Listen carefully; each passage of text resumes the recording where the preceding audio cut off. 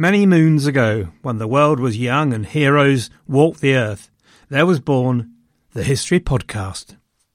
And in this world, there was the Beeb.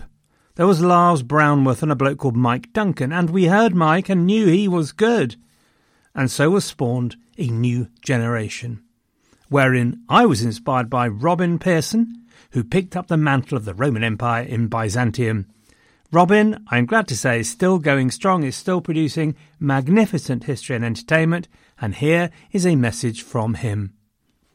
Hello everyone, this is Robin Pearson from the History of Byzantium podcast. It seems like you enjoy your history recounted to you by an erudite, funny Englishman. Well, I am also an Englishman. And if you like a bit of Roman history, then come join me for a 1,000-year epic of incredible highs and devastating lows. Check out The History of Byzantium wherever you get your podcasts, or go to thehistoryofbyzantium.com. For now, back to David. Mom deserves the best, and there's no better place to shop for Mother's Day than Whole Foods Market. They're your destination for unbeatable savings, from premium gifts to show-stopping flowers and irresistible desserts. Start by saving 33% with Prime on all body care and candles. Then get a 15-stem bunch of tulips for just $9.99 each with Prime. Round out Mom's menu with festive rosé, irresistible berry chantilly cake, and more special treats. Come celebrate Mother's Day at Whole Foods Market.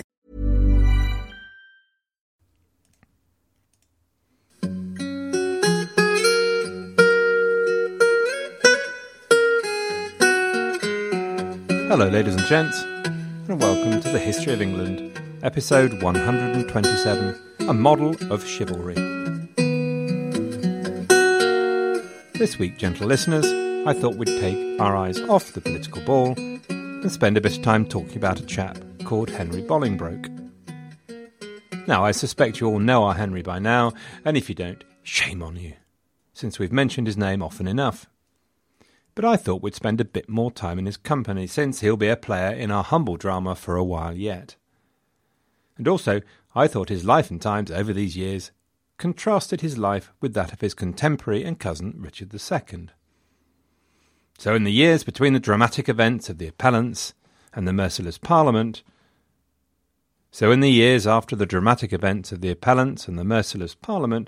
Richard was struggling away establishing his rule, playing the hard game of politics after his humiliating political defeat.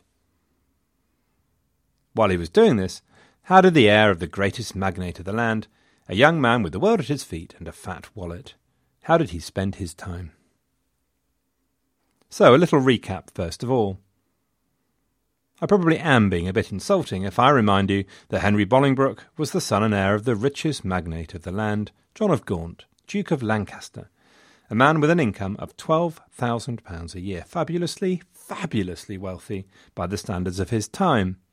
And he hadn't even had to invent an operating system or dig an oil well.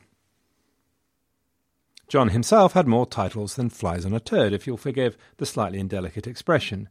His family had sort of collected them by marriage and royal grant over the centuries.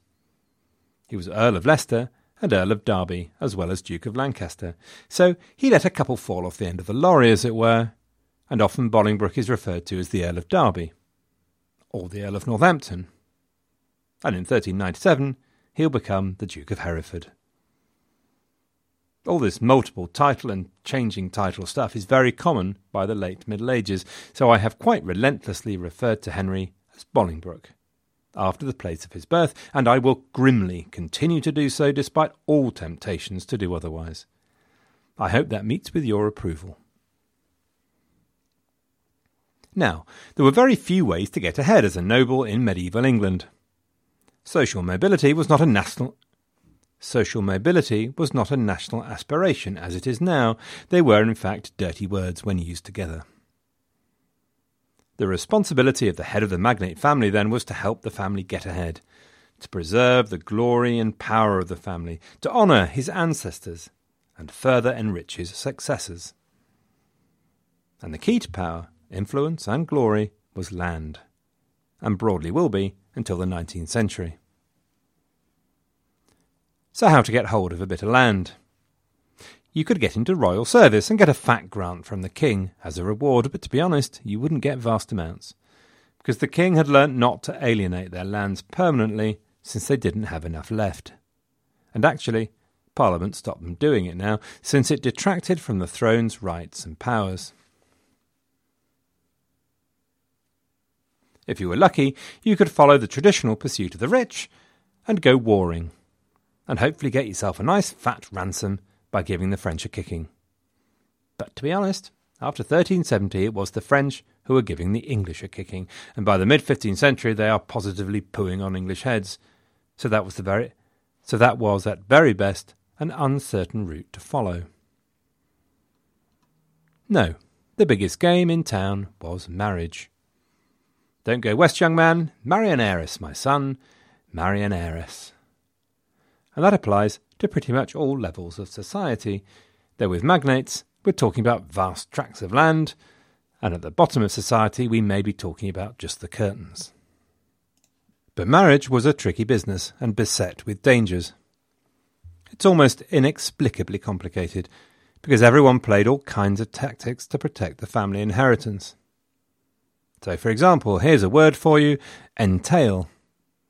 The idea of an entail was to attach a legal provision that meant whoever you gave the land to had to give it back to the original family when they died. So you might indeed have managed to get some geezer to give you vast tracts of land, but when you died your heirs would have a big fat zip. This is the problem that Mr. Bennet faced in trying to marry off his daughters, and the terrors that plagued Mrs. Bennet's nerves when faced by the odious Mr. Collins, on whom the land was entailed.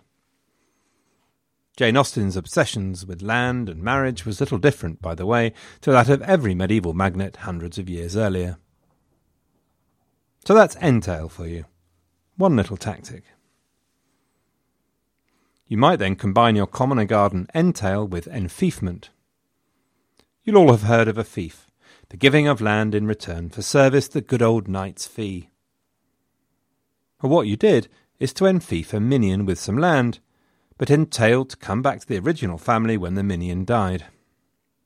So that way the land was put aside and protected. If the king happened to take agin you and confiscate some land for treason or other, or if you died young and saw your heirs potentially going through a ruinous wardship, the family wouldn't lose that land that they'd enfeoffed away in the long run because someone else was looking after it while the family went through all that trouble. OK, entail, enfeoffment, shenanigans. A couple more words for you. After all, in the words of Marvin, why stop now, just when you're hating it? The next word is dowry, which you'll all have heard about. Some land or money sent with the bride by her family, which is hers alone, not under the control of her husband. So that if hubby croaks first and has been rubbish at managing the family wealth, at least she'll have that to fall back on.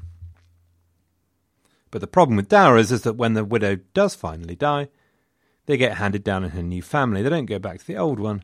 So we get our final word of the day, jointure. A nasty word to say, let me tell you. And this was an additional parcel of land given by the husband to his wife during her life. The thing is, a jointure could be taken by the wife, if widowed, to her second husband.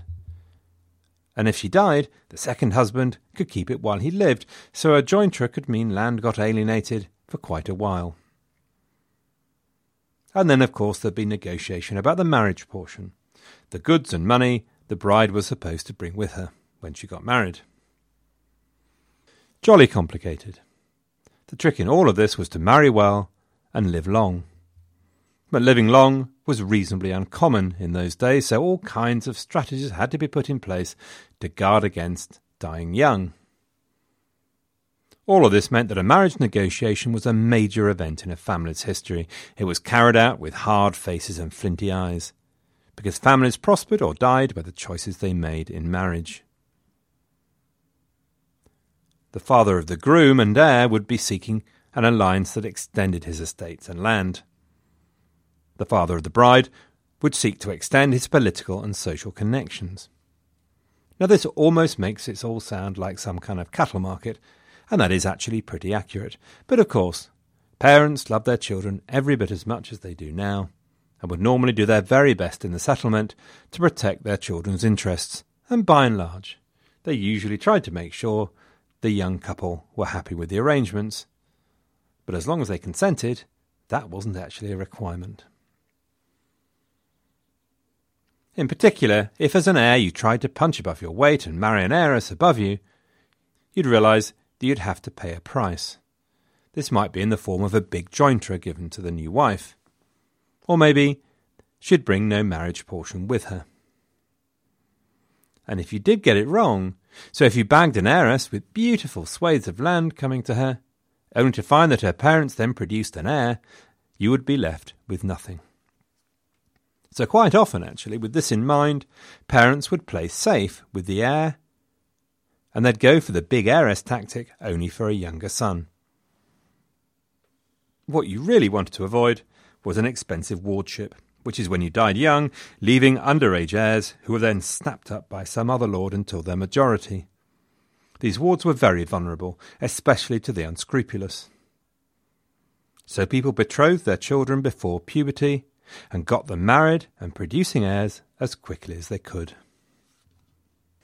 To be honest, I'm not sure why I'm telling you all this. It is, after all, the sort of thing which I am genuinely rubbish at understanding. Because I'm a bloke, after all, and this thing is the preserve of grandmothers. But I seek to illustrate a general point. Many of you have found all the names confusing, which is a tricky problem for a podcast. But it has been a cakewalk so far, folks, a cakewalk. The history of the late Middle Ages, and especially the Wars of the Roses, is to a significant degree the history of a few families. We might talk about constitutional history, economic and social change, trade and towns, monarchy, civilization, and all that jazz. But in the end, it's all tribal for the vanishingly small group of people who owned the vast majority of the land and wealth. So, what's all this got to do with our Bolingbroke? Well, 2 points first. Well, 2 points, really. First of all, Bolingbroke was part of a tiny, tiny elite. The peerage of which he was part was composed of somewhere between 200 and 300 families, with incomes of more than £1,000 a year. Then the second point, from 1350 for the next 100 years, an accident of nature means that a higher number of peers died without an heir, so there's more chopping and changing than we've had up to now. Money, they say, makes money, and this was so in Bolingbroke's case. As a treat, one day in 1380, when Henry was 13, Daddy bought him a nice little heiress, one Mary Bohun. Gee, thanks, Dad. You shouldn't have. There is a story attached to this which illustrates how important marriage terms were. Mary was the younger sister of two. Her elder sister Eleanor was married to Thomas of Woodstock, who we now know as the Duke of Gloucester, Edward III's youngest son. The story goes that Eleanor played on her little sister's religious feelings, and so tried to persuade Mary to become a nun, a Poor Clare, so that Eleanor could keep all that lovely lolly. There's nothing like sisterly love. The fact that she didn't, and that the inheritance was therefore divided between Eleanor and Mary, meant that Gloucester would forever be relatively poor for a duke, and resentful of it, with dire consequences. Anyhow, as medieval marriages go, Henry and Mary seem to have been pretty content as far as we can tell. They were married in 1381, when Henry was 14 and Mary 12, the poppet, and probably consummated the marriage when she was 14. They were certainly fecund, a word almost as nasty as moist, with 6 children to their names before Mary died in childbirth in 1394 at the still tender age of 27. As time went by, the fecundity of Henry's marriage compared to the barrenness of Richard's was in stark contrast and didn't go without comment. While Gaunt was out of the country chasing his Castilian dreams of kingship, Henry was therefore the de facto head of the Lancaster clan, and so it was that Henry became one of the appellants when it's pretty likely his father would never have countenanced such a carry-on. In John's view, a king is a king, and undermining his dignity undermined the rightful dignity of everyone of noble birth, and you end up with the great unwashed getting above themselves, and then where would you be? And it's notable that when Gaunt is around, his son is much more distant from the political goings-on at court. There's no suspicion that Henry and his father were anything other than close, but when Gaunt returned in 1389 after Richard had been humbled, Henry is then basically an enormously rich, privileged young man with time on his hands. Henry had a love of reading and learning to a degree that would have made most red-blooded medieval magnates feel slightly uncomfortable. But he was also one of the greatest jousters in the land, taking part from a very young age, i.e. 14. And in June 1389 came one of the great jousts of the Middle Ages at the fields of St. Anglevaire. The gig here was that 3 French knights, in the finest chivalric manner, raised their standards and set up their pavilions at St. Anglevaire near Calais, and said they would ride 5 strokes or courses against all comers. These knights were Boucicaut, Renaud de Roy, and Jean de Saint-Pie. Well, the chivalric grapevine was all aquiver with the excitement of it all. John of Gaunt ordered his herald to carry the news of the challenge throughout England, and Bolingbroke excitedly got his entourage together, and along with the brightest and the best of his contemporaries, crossed over to Calais. In particular, there was his fellow appellant Thomas Mowbray, Earl of Nottingham, a jouster every bit as famous as Bolingbroke, and John Holland, who was basically an aristocratic thug, half-brother of Richard, killer of Ralph Stafford, and seducer of Elizabeth of Lancaster. And with them went a crowd of colourful and enthusiastic supporters, and minstrels, and jesters, and all the paraphernalia. On the first day of combat, Holland kicked things off. In a tree by the field was one of the Frenchman's squires, keeping a tally of all the combatants and strokes.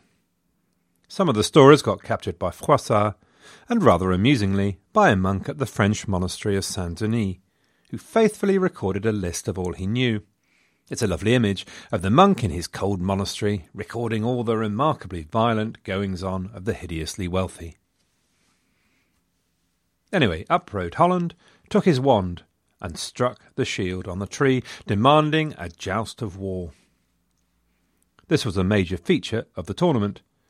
Not only were these 3 knights offering to fight with vast numbers of violent young men, they were also allowing them to choose uncapped lances if they wanted to, and once Holland had chosen uncapped, well, you knew nobody else could wander up and say, "Oh no, I don't think I'll have the uncapped, that sounds a bit nasty." Aussi fut, messieurs, mesdames, comme une boîte de fromage. Anyway, out came Boucicaut, wearing a motto, "Whatever you want." He was a famous hero who would one day be Marshal of France and be captured by the English near a small village called Agincourt. With his minstrels playing behind him, Holland rode to the end of the lists. Boucicaut and Holland turned and faced each other from opposite ends as the crowds chanted their names and indulged in substantial amounts of egging, and then off the 2 galloped. At the end of 5 strokes, Holland's shield had been broken and his helmet had flown off, and Boucicaut was unbeaten. Next up was Thomas Mowbray, Earl of Nottingham, riding against de Roy. At the first stroke, their horses shied away. On the second, de Roy's lance broke, and Mowbray caught him a hard blow, but on the third, de Roy hit Mowbray so hard that his helmet flew off, and he was unable to continue. And so it went on, for 8 opponents in the first day, 13 on the second, 7 on the third. As knights arrived from England, Hainault, Lorraine, Germany and Bohemia, they all then had a rest, with 4 days of feasting and games and music and dancing in their brightly coloured pavilions. Maybe Boucicaut sat together with Bolingbroke and told him about his first battle at the age of 16, fighting with the Teutonic Knights in Lithuania, of his wars and travels in Spain, the Balkans and the Middle East. At the end of the 5th day, 2 of the French knights, Boucicaut and de Roy, were so battered that you could have put them in a newspaper and sold them with a bag of chips. But the 3rd, de Saint-Pie, held the field until they were back, and at last it was Bolingbroke's turn. Now, no doubt Henry was delighted that his dad had asked Boucicaut for a special favour, would he please ride not 5, but 10 strokes against his lad? With flags flying, the crowd chanting, Bolingbroke and Bourquicourt rode at each other for 10 full strokes. There's no doubt Henry did himself proud. One French chronicler chose to record only his name from all of the challengers. And as they all parted from their blood-soaked picnic, Bourquicourt asked him to go on crusade with him to Tunis. Burrow is a furniture company known for timeless design and thoughtful construction, and free shipping, and that extends to their outdoor collection. Their outdoor furniture is built to withstand the elements, featuring rust-proof stainless steel hardware, weather-ready teak, and quick-dry foam cushions. For Memorial Day, get 15% off your Burrow purchase at burrow.com/ACAST and up to 25% off outdoor. That's up to 25% off outdoor furniture at burrow.com/ACAST. Mom deserves the best, and there's no better place to shop for Mother's Day than Whole Foods Market. They're your destination for unbeatable savings, from premium gifts to show-stopping flowers and irresistible desserts. Start by saving 33% with Prime on all body care and candles. Then get a 15-stem bunch of tulips for just $9.99 each with Prime. Round out Mom's menu with festive rosé, irresistible berry chantilly cake, and more special treats. Come celebrate Mother's Day at Whole Foods Market. Mom deserves the best, and there's no better place to shop for Mother's Day than Whole Foods Market. They're your destination for unbeatable savings, from premium gifts to show-stopping flowers and irresistible desserts. Start by saving 33% with Prime on all body care and candles. Then get a 15-stem bunch of tulips for just $9.99 each with Prime. Round out Mom's menu with festive rosé, irresistible berry chantilly cake, and more special treats. Come celebrate Mother's Day at Whole Foods Market. Well, of course, Bolingbroke went home all fired up and immediately made preparations. But at the very last minute, he was refused permission to travel, probably by Richard himself. And so that, apparently, was that. But Henry now had the thought of crusade in his head and couldn't get it out of there. So if he couldn't make it to Tunis, there was an alternative: Lithuania. Which gives me a cast-iron and indeed copper-bottomed opportunity to talk about Eastern Europe, Lithuania, the Teutonic Knights and Crusades. It also gives me a chance to thank Amanda, who got me a monster signed copy of the superb book by Christopher Tyman called God's War, The Complete History of the Crusades. If it's not in there, it's probably not worth knowing. I don't know about you, but my geography of Eastern Europe is more than a little sucky, but as far as I can see, you've got your Germany, right? Let's focus on rivers to help us, since you have a series of major rivers travelling north and emptying into the Baltic Sea. So there's your Elbe, which goes through Berlin and ends up at Denmark's bottom. Then next along east, you've got your River Oder, which forms the eastern boundary of Germany today. And then further east, you're up to the River Vistula, which currently goes slap bang through the middle of Poland. And then if you keep going east, you get to the 3 Baltic states on the Gulf of Finland, west to east, modern-day Lithuania, Latvia, and then Estonia. The map of medieval Eastern Europe was different in a number of ways. Estonia is sort of in the same place, but then Lithuania is an enormous place, far larger than the current state. Poland's a lot smaller, and we have this famous place between the Oder and the Vistula along the coast called Prussia. Now, much of this is converted very late to Christianity, and at the time Bolingbroke was born, Lithuania was still a massive, aggressive state, and still pagan. The Holy Land had finally fallen with the fall of Acre in 1291. The importance of the Crusade in the imagination of Christendom lived on as powerful as ever, but in the later Middle Ages it had without doubt been corrupted into absurd crusades between Christian states and antipopes. Now, very few of the Crusades could be described as pure in motive, but at least in northeastern Europe they were until much later wars against pagans rather than Christians. Throughout the Middle Ages, there is a stream of crusades into pagan Estonia and Finland, led mainly by Denmark and Sweden. And there are many similarities between the states so formed and the later states of Outremer. So, for example, you get this brutal and rather exotic military order, the Sword Brothers, based in Estonia, who, though never numbering more than 120 knights, held out in the early 13th century, joined yearly by a swell of crusaders looking for God and glory. From Germany, the first wars were in the 12th century against the Western Slavs, or the Wends, who lived in between the Elbe and the Oder. There's a lovely quote that sums up the brutality of the Crusades against the Slavs from the leading religious leader of the time, Bernard of Clairvaux in France, when he said that the crusade against the Slav was, "until such time as, by God's help, they shall either be converted or deleted." Deleted. Okay? That's clear. The job of the 13th century, though, lay further east beyond the Oder, in Prussia. The area was populated by the pagan Old Prussians, and during the 13th century it was conquered by the Teutonic Knights. And in the process, they formed the Crusader state of Prussia that would be massively influential in German history. The Teutonic Knights had been founded in 1198 as a religious military order, very much along the same lines as the Hospitallers and the Templars. It was an order formed to protect German pilgrims on their way to the Holy Land. During the 13th century they moved, like other orders, to Acre after the fall of Jerusalem, and would be based there well after the main centre of their activity had moved to Prussia. Just like other orders, by the 13th century the order had become a major landowner across Western Europe.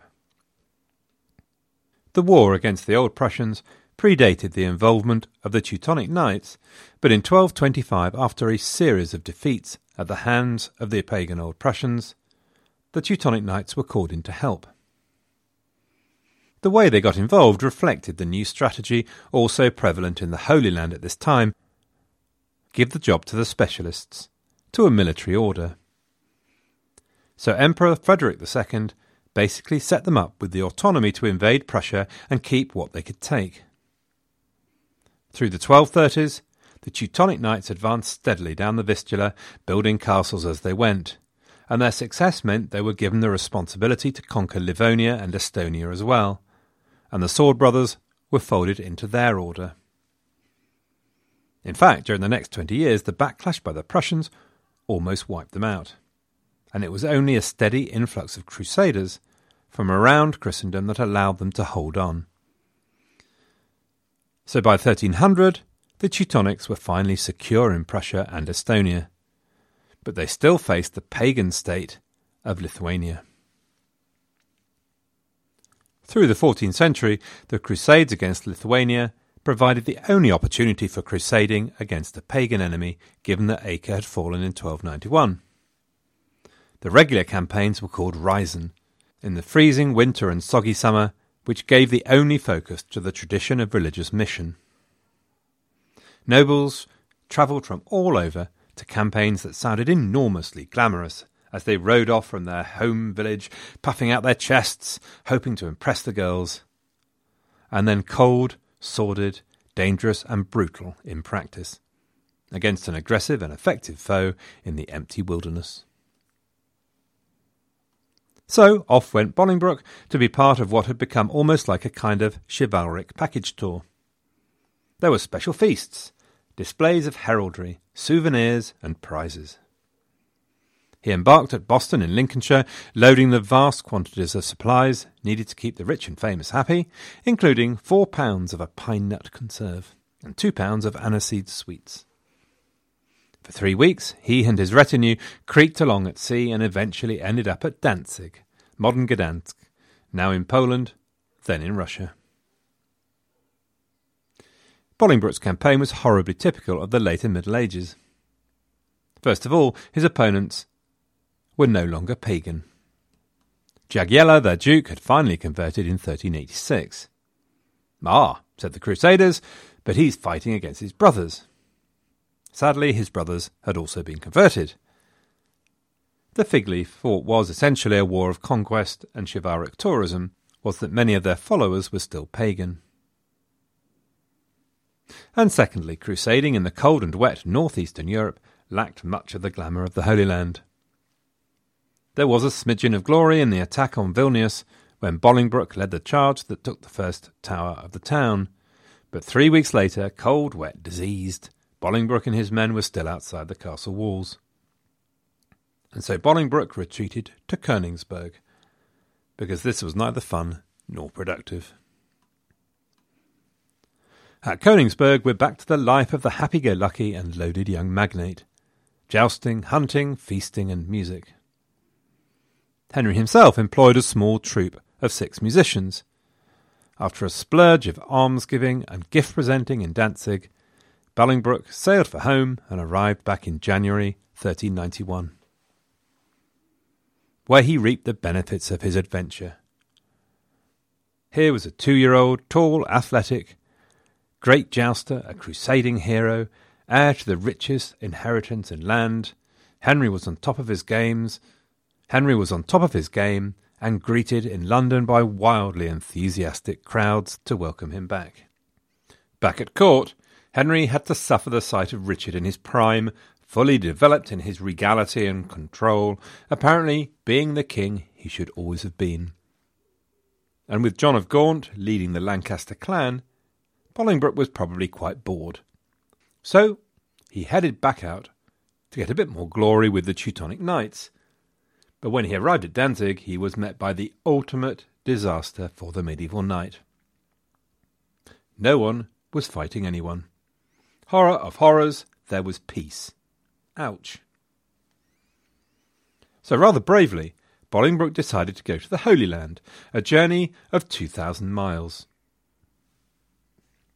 OK, so he had money, status and men, but it's still quite a thing at the time to undertake such a journey.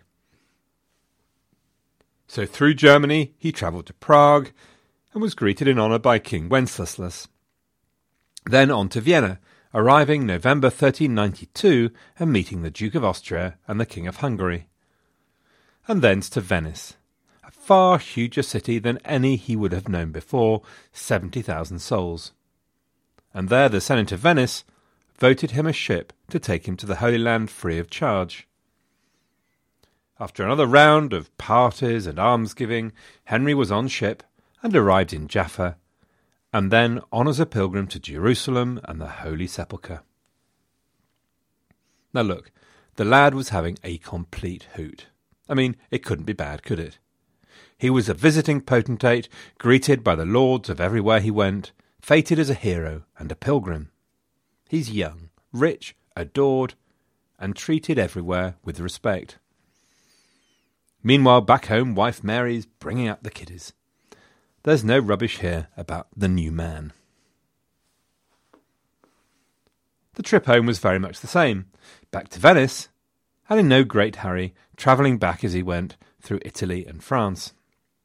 Particularly notable was the visit to Milan, and a stay with the famous Renaissance prince Gian Galeazzo Visconti.